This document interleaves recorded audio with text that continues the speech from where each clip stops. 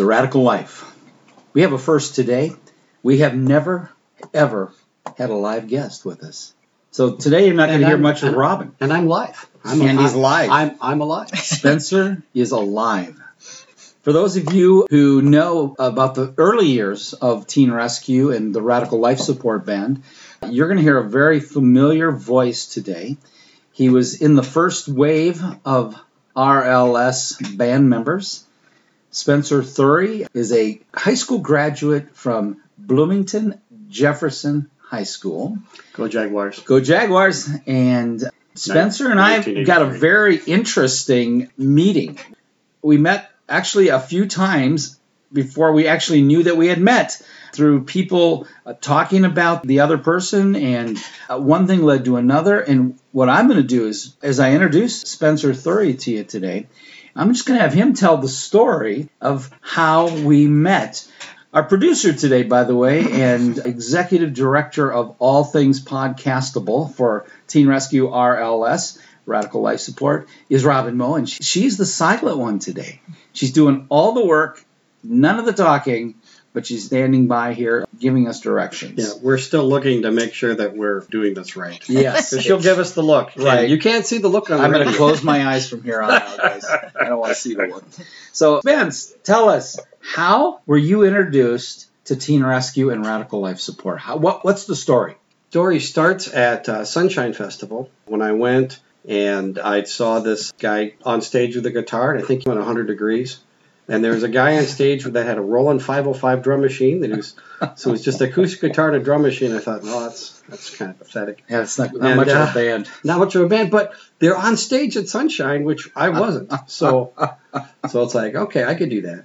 And then I was in the crowd, and I heard 13,000 people worshiping God in the middle of a field, and I had a tequila shirt on, and I was just worshiping God wildly. So there was nobody near me because they didn't know if it was the Spirit or if it was spirit it was, or if it was the tequila in me or something. But it wasn't. I just had the shirt, and it was really hot out because it's Sunshine. It was either really hot or it's tornadoes. Right. Always second week of July, hotter than hot, mosquitoes. Oh. And people loving Jesus out in the field. It was fabulous. And they were worshiping God. And I said, Lord, what can I do to make this feeling stay? And I heard that voice say, be a pastor. And I look around, and there's nobody near me that said it. It's like, I just heard the voice of God say, be a pastor. It's like, well, I can't stand behind a pulpit to save my life. And there's a whole lot of things I couldn't do, God. And that might be one of those moments in heaven that when you get time alone with Jesus, you may want to say, could we run the reel? Could we do a rewind and go back to a time in my life when I'm at this festival? He goes, yeah, I know which one. And you might want to say, who said be a pastor? Because there was nobody near me. Nobody. So where did it come from? There was 20 feet around me, nobody near me. And the Lord said, be a pastor. I heard that voice. And it's like, oh, God just spoke to me. I said, well, I can't do that, God. I can't do the suit and tie behind a pulpit. And then I felt the Lord say, I've got enough of those. I need something completely different. Cool. And I know that's how I felt too. And then the next day I saw a guy jumping around, clothes didn't match, high tops, goofy ripped up shorts on, long hair, guitar with no guts in it, dancing with no electronics, so no pickups, no strings, and just jumping around air guitar in the middle of the crowd. And I thought, that guy's nuts. And I heard that voice again say, that's a pastor. I said, well, I could do that. And even better than him. I could do it better than him. That's right. I agree. That. And then I started a new job, and this gal said that her sister was in a band, and we should meet. So she gave me the contact number, and I called him, and then I met Rick at a Burger King. He had enough change in his pocket to pay for cheeseburgers. I was digging that. And it was the same guy. The guy in the crowd doing the air guitar thing. That's a pastor. That's a pastor. That's a pastor. And I was that guy. And you were that guy. And I think my church would say, we got this guy we don't know, that our denomination doesn't know what to do with. You should hang with him. Two guys that they didn't know what to do with hang together. Yeah. That's like, you're both nuts. And so, you should go do this thing. Way over there. Proof that two negatives make a positive. And then, okay. So all of those things directing that way. I remember the conversation very well. Because obviously the Sunshine meeting, you seeing us on stage, you seeing me doing the air guitar amongst the crowd, obviously I didn't have that view at all because I was the one being viewed. But I remember the meeting at Burger King, which is for me the famous Burger King of the Little Orange Volkswagen story, where the kids came across the street from the Burger King over to my Little Orange Volkswagen. I played them a song and went like this. That's the Burger King that I would have these meetings at with folk that I would just get to know. So I remember that meeting with you very well. I do remember pulling the change out of my pocket. Over the years, it's always something different that the money comes out of. The things I find to carry my money around in. But I remember the meeting and just listening to Spencer talk. Of course, he had conviction about what his belief. I mean, were you even a year old in the Lord yet? I got saved at 20-ish, 21. Okay. And how old were you at that time of our meeting? I don't know. Was I 22, 25? Okay, so you were somewhere. Okay, but you were a young believer. Yeah, but that when I got sold out was I had a face full of, I realized who I had become, that I never wanted to be. It's like, I'm not going to do that anymore. I think, you met me after that. Anyway, I came to you, I think we were going to do, because I was writing skits and dramas and things, so you were going to use me for writing skits or dramas, from what I remember in that conversation. There was no talk then of band between you and I. No, because that didn't really come out in our conversation, anything musical. It was more of what you were doing with the writing, the skits, and I was into going, you know what, I wouldn't mind adding a drama piece to the whole RLS presentation in the schools, wherever we went. So that came out in our conversation very strongly. Let's jump to the day I found out, and you may have been telling me these things, but it didn't land when you were saying things about what you played musically and all that. But the day that it landed, I'll never forget as long as I live, that I discovered that you were musical. I was getting ready to go do a youth retreat down in southern Minnesota, living in Bloomington, down to southern Minnesota. It might have been all of an hour and 45-minute drive. And I remember calling you up and asking you if you would like to drive me to this youth retreat. If you had a couple days available that you could just take me, be my driver. Bring your car, I hop in your car, drive me down to this youth retreat and hang with me for 2 days. And we're going down 52 towards Rochester. And I'm over there in the passenger seat, scribbling things down in my notebook, Bible open. I'm almost always very prepared when I speak to a crowd. And I was preparing. I was preparing my messages for that weekend. I probably was going to speak 4 or 5 times to these youth throughout the weekend. And we're going down the road, and I'm sitting there, and I'm scribbling in my notebook, and all of a sudden, I hear a harmonica blasting. And I look over. Here he is, both hands on the harmonica. And my first thought was, who's driving the car? And there he is. He's got his knee working the bottom of the steering wheel, keeping the car going straight down 52, playing this harmonica. And I'm impressed. I mean, who else can drive with a knee? No, the harmonica playing was amazing. And I'm like, you got to be kidding me. You play harmonica. So I said to him, I'm going to have you do that at the retreat. I'm going to have you play harmonica while I play some rock tunes. So I find out Spence is musical. You remember this situation? Oh, you remember the day. Yeah. And then these stories go on and on about his musical abilities as well as what I would call athletic abilities. Spencer is the only RLS band member that I ever give credit for doing cartwheels, backflips, jumps, splits. What would this be called? Gymnastics. He was a gymnast in a band. Kind of a hype man. Kind of a backup singer, hype man, jumping around. Hype. That's the best word for it. Hype. He would fire. You would think it'd be enough guitars ripping, drums banging. You would think it would be enough, but no. Spencer comes flying out of the crowd. You need somebody to teach white people how to clap at time. On 2 and 4, not just 1 on 3. I agree. Oh, totally. Just tears my heart out. We don't play polkas around here. We play rock and roll, and we've got to teach. So Spencer was the beat of the band. I mean, he came flying out of the crowds with harmonica, microphone. The kids just loved it. They just went nuts when they would see him. And then he would do these cartwheel flips, jumps down into the splits right there on stage in front of all these kids. It just made the Big Rock ending even bigger. Awesome stuff. So went on to play, eventually started to play saxophone in the band against my wishes. Because when he would say to me, "Hey, Rick, I play saxophone," all I could think of was that kid in band in high school. Honk. I mean, that's not saxophone. That's called a goose. So I'm like, no interest. And I don't know how many times he would ask, and I'd say, no interest. And then one day, again, at a concert, unbeknownst to me, he just showed up. I didn't even know he was going to be with us that night. He shows up, and we're on stage going through, a band check, running through a song before the concert starts. And I'm hearing, while we're band checking, a saxophone in my head, thinking, whoa, that sounds great. Not realizing there was a saxophone being played, but who is it? It sounded awesome. I turn around, it's Spencer. He had just shown up, Lenox, South Dakota. He showed up, came in the back, grabbed his sax, came up the back of the stage, and just started ripping into the song with his sax. The rest is history. RLS now has a sax player, and It was awesome. Wow. Other things you remember about anything RLS, musical or other?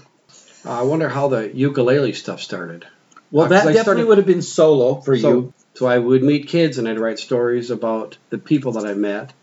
Or I would be in prayer, reading through the Psalms or in Scripture, and then to help memorize Scripture, whenever I was impressed by a Scripture, I'd read something, all of a sudden I would be singing a melody to the song, and then a song would come out. And I probably showed someone to Rick and said, why don't you come on? Why don't you do those before we start? So I put a $5 pickup on my ukulele, and I would walk out on stage acting like I'm not supposed to be there. And is that where the song came, I Don't Belong Here? It was part of the inspiration for it, yeah.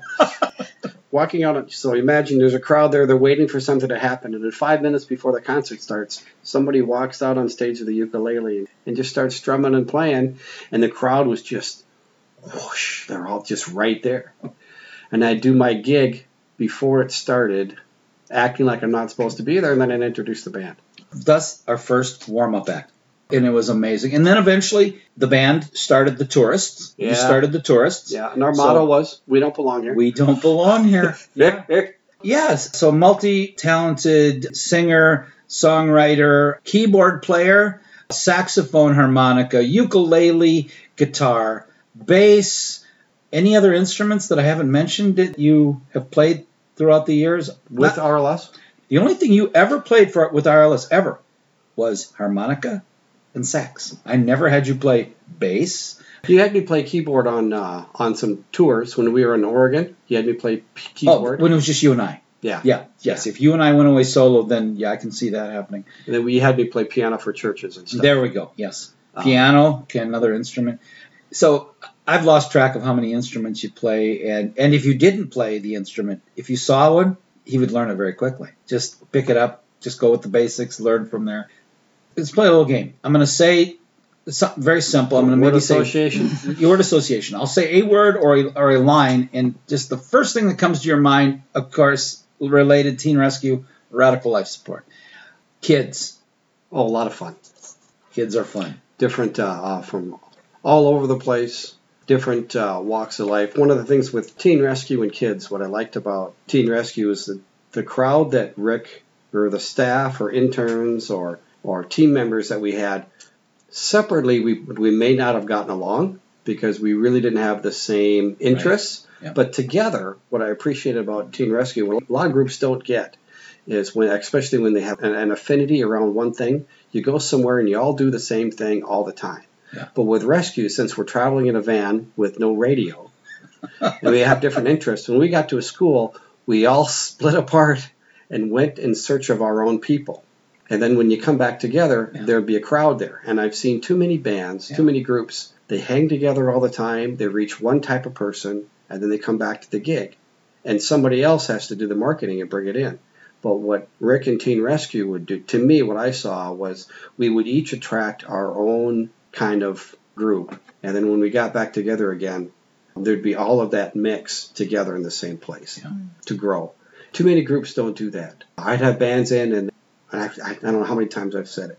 You could spend the day sound checking to be a great sounding band, or you can go out and get some kids to come to your gig, and then you'll have some. But if you do this, you won't have any. It's like at least you'd have somebody at your gig.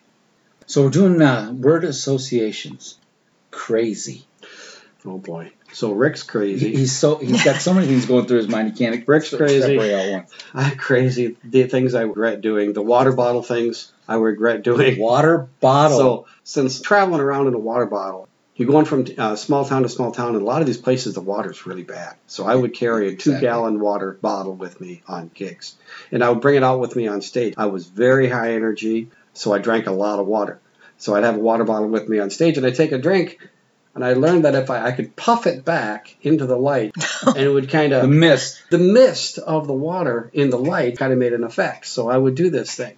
And the kids responded positively. What you can't see behind the lights is the parents' horrification of me water spitting on the crowd and onto the parents that are paying the bill. Or the principal that called us in there. And Rick saying, don't do that again. Yeah, that's crazy. That's crazy. I like some crazy, but that's too crazy. Some of those things are a little off. So crazy jumping off the stage. Oh, boy. Crazy. Headbanging. That was crazy. That hurt. Well, that hurt too. That just hurt. I didn't do that. Stage clothes are kind of crazy. Stage clothes, yeah. They look goofy in real life, but on stage, you have your stage clothes. I had my pink high tops. Yeah, no muscles, but bought a muscle shirt on because it's so hot. And that was kind of it was hot on stage. Crazy was people in the band because you got the drama within the band members and you're trying to minister to other people. So you really got to be managing that crazy as a band. And coming from just like I had said before, attracting people from different places, how do you keep unified? And I think in not having a radio really helped because it helped us to deal with each other. And so one of the things I would do to just steer the conversations, I would ask, what you been reading in the Word? And then that would start a conversation among the band, and we could keep that conversation going and keep people in the right mindset. So when we hit the ground, they're ready to walk it out. Mm-hmm. So I always ask, what you've been reading in the Word? And so I'm kind of known for that around. If they know me, they know what's coming. But it's not meant to guilt and shame people. It's meant to, and I'll ask that of anybody, because leaders are readers. Yes. And readers are leaders. Yes. So what are you reading, and how is that improving you? And then we can talk about those things. And so if they're non-Christians, wherever the walk of life is, what have you been reading? And then we can bounce off of that, and we can find out what their values are. I can encourage that value and help them walk in their journey with Christ. With us in Teen Rescue coming from different churches and stuff on Sunday morning, I wanted to know if the messages that we're hearing, how they connect all of us together so we can be a group. If there's a false mindset that's being taught at their church that could negatively affect the team or negatively affect the people that we're reaching, we want to know that now. And let's deal with it on the drive now. But it also helps. We need to bond this team together, get us on a mindset. You need to be a little crazy, and you need to be willing to confront crazy.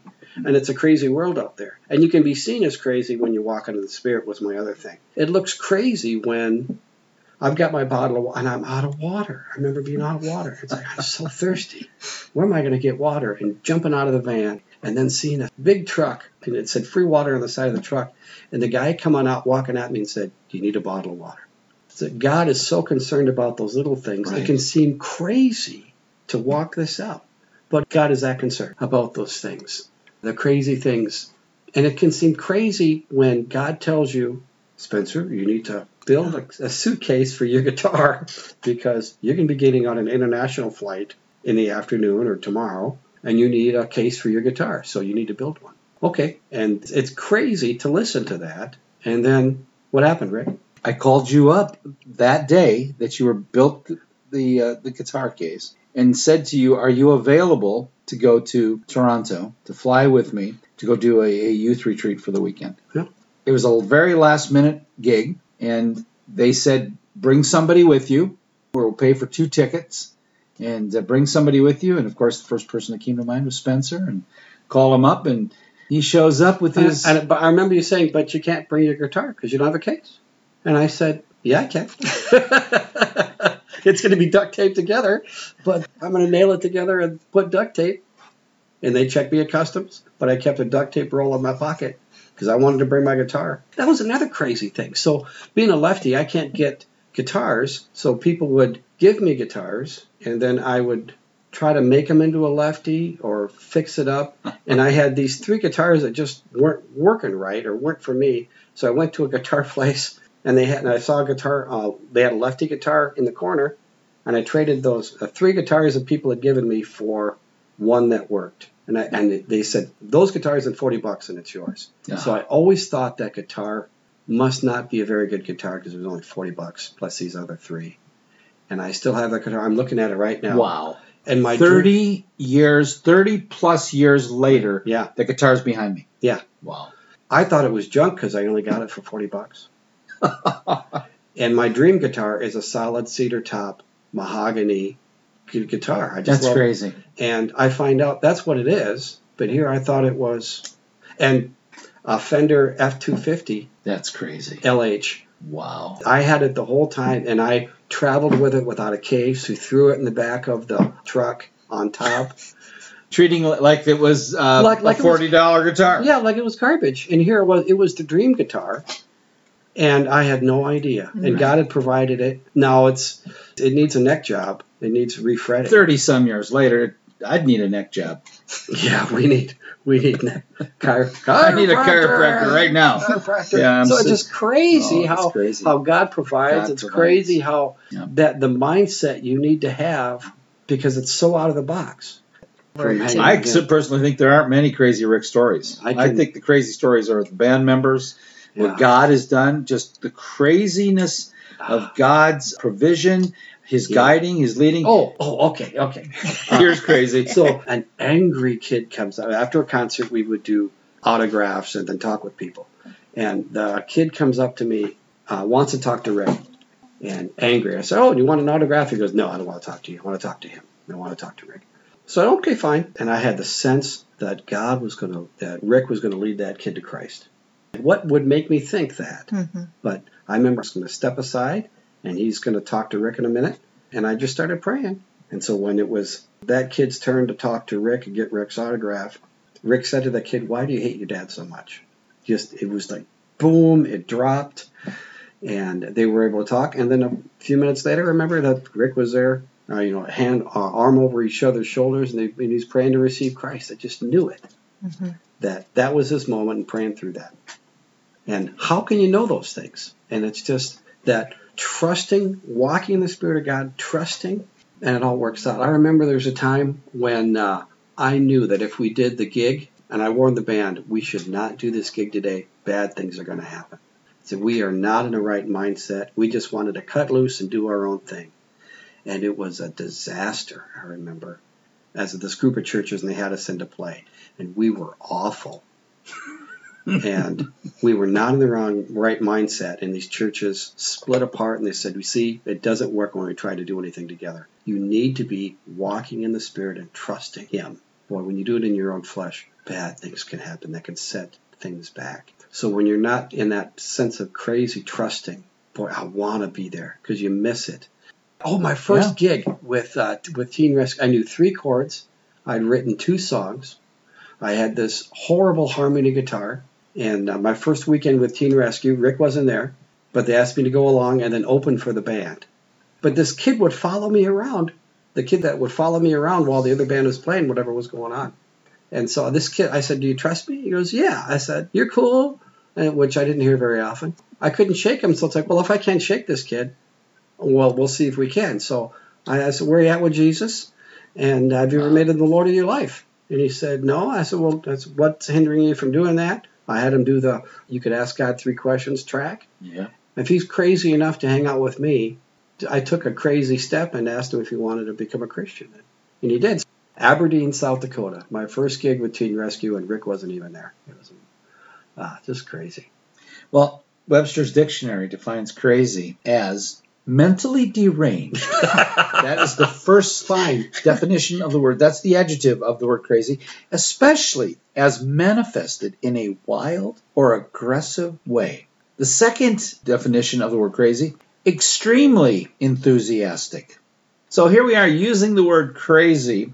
I think everybody knows, they get it when you use the word something is crazy. They're not talking about a crazy person in the sense of mentally deranged. But They're crazy enthusiastic. They're crazy about what they do. They're passionate about what they do. And that truly defines Spencer from day one for me. I met him, got to know him, joined the band, traveled for 3 years with RLS before God called him on to his next steps of craziness in the ministry. Oh. He wanted to be a pastor. Yeah, that's crazy. And God, after 3 years of being with us, opened the door for him to go and be a youth pastor in Iowa, along with a person that had become mutual friends of ours. Then after 3 years, he went, and it was time for him to move on to that next part of his life, where he went on to... How many years were you then youth pastor in Iowa? Youth pastor for 2 years. Then I met the wife, met Mary, decided to get married. So, yeah, I knew Mary for a year and a half, asked her to marry me. 7 weeks later, we got married, moved to Oregon for 4 years. So I was going to a Pentecostal Bible college, but a Christian church, Disciples of Christ, asked me to be their youth pastor. So I was there for 3 years. And God said, you're going back to Iowa to pastor, so don't accept the pastor when they ask you. It's like, well, that's not going to happen. And they said, and it will happen in 6 months. And in 6 months, they asked me to pastor the church, and I said, I'm sorry to say no. God told me to come back to Iowa. I prayed. I said, God, we need a church that's close to because Mary's mom was diagnosed with Alzheimer's. So we wanted a church that was close to Mary's mom, that fit my gift mix of wanting a musician youth pastor for a pastor instead of the traditional guy, that was close to Mary's mom, that had a salary that we could survive off of in Iowa. And the closest possible Open Bible Church to Mary's mom opened up in January. I candidated in March during spring break. They hired me, and then I had a job to go to in June. Well, while I was there, they bought a crack house, the kitty corner from the church, for $2,900 on a tax sale. And the denomination came in, gutted the place, put it back together. It took another 6 months after we got there to finish the rebuilding of the parsonage. It was a 4-bedroom, 2-car garage house they bought for $2,900. They gutted the place and restored it, rebuilt it. So we had a $7,900 bill. Had a $72 house payment in Lake City, Iowa in 1996. Yeah. And at that point, that was roughly 10 years after we had first met. You'd gone through Teen Rescue. You'd gone to Iowa. You'd gone to Oregon. You're now back in Iowa, and you are what? A pastor. And I'm a senior pastor. And those are the words you heard at Sunshine in the crowd, or at that point, distanced from the crowd. You'd heard those words that I were to become a pastor. And there you are. 10 years later, you are a senior pastor. You're the leader of a church living in a crack house. Remodeled crack house. You know, this is all just too crazy. Everything about your life, your calling, it's so crazy. And I'm going with the definition of enthusiastic. That's the definition of crazy that I love, because enthusiastic comes from the word entheo, meaning God in us, in God. When somebody sees us enthusiastic about something, they're really saying, I'm seeing God in you. And for those 10 years, you lived your life passionately for God. God brought you to that calling, that place that he had originally called you to earlier. He brought you to that place. He called you. You're there. You're in it. Now here we are. You know, that was 96. Here we are now 24 years later in Iowa, recording a podcast in the Thury's home, just talking about all that God has done. For me, as I hear these stories, I'm super encouraged. I'm super blessed to have been able to be a part of those early years of your calling. We have to admit, we didn't have a clue what we were doing. No. We were just following the Lord. We were that was it. Trusting in the Lord. But you got to do something. Got to do it. When you see that there's a problem with young people and people are divided, just like today, we got to do something. I can't do nothing. It would be crazy and heartless, gutless to do nothing. Right. I don't know what to do, so I'm going to do nothing. While people are dying and starving and drowning in their emotions and miserable and locked up and in their loneliness, and you believe in Jesus and all of that, and we do nothing. So I decided to be crazy. I'm going to do something. Yes, it's crazy to grab a ukulele and jump out in front of a bunch of high school kids. What do you think is going to happen? Well, I'm glad you saw me on stage, Sunshine. I'm glad that you saw me in the crowd playing an air guitar. I'm glad that you were drawn to that and that God used that in your life to bring you not only to the place that you are today, but in those 30-some years of following Christ now, that God has used you to share the gospel, to disciple those that have become found, those who have committed their life to Christ. You've discipled them so that they could go on to really do the same thing, to live enthusiastically for Jesus. To me, as I hear all this, all I can think of is this really is, for us in our first podcast of introducing a Teen Rescue member, this really is a radical life. Spencer's going to do a tune for us. And for anybody that would like to find out more about what Spencer Thury, Thury, Spencer Thury, if you'd like to find out more about what he's doing, and here's music, please go to his Facebook. And I'm the only Spencer Thury in the universe, so I'm really easy to find on Facebook. Not like Rick Moe. I'm all over, seriously. There's only one. They're only going to find one. Oh, out of tune. We'll get there, won't we? Spencer on ukulele, doing a tune that he wrote while traveling with Teen Rescue, and I heard it hundreds of times in concert. It was always one of my favorites.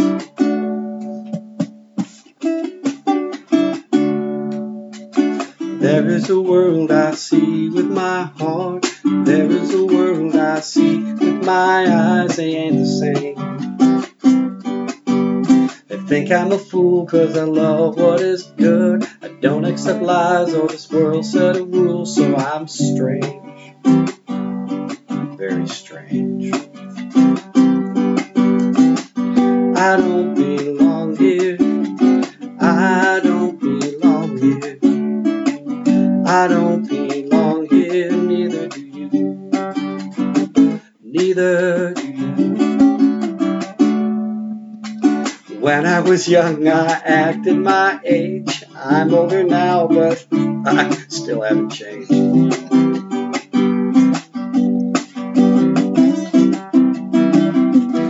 Choose to be naive and innocent.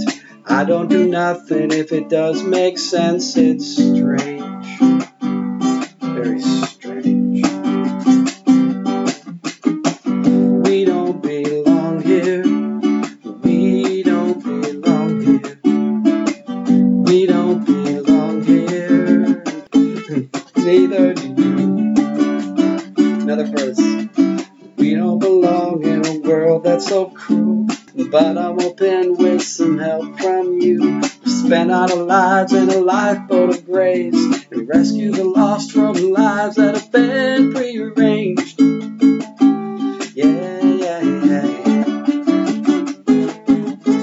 In a world that's so full of love that whenever we think that we found a crux, there's more. We'll party for hours till we see the sun and join in the chorus of "You're Still the One That I'd Die For." That's right. We do belong here. We do belong here. We do belong here among friends.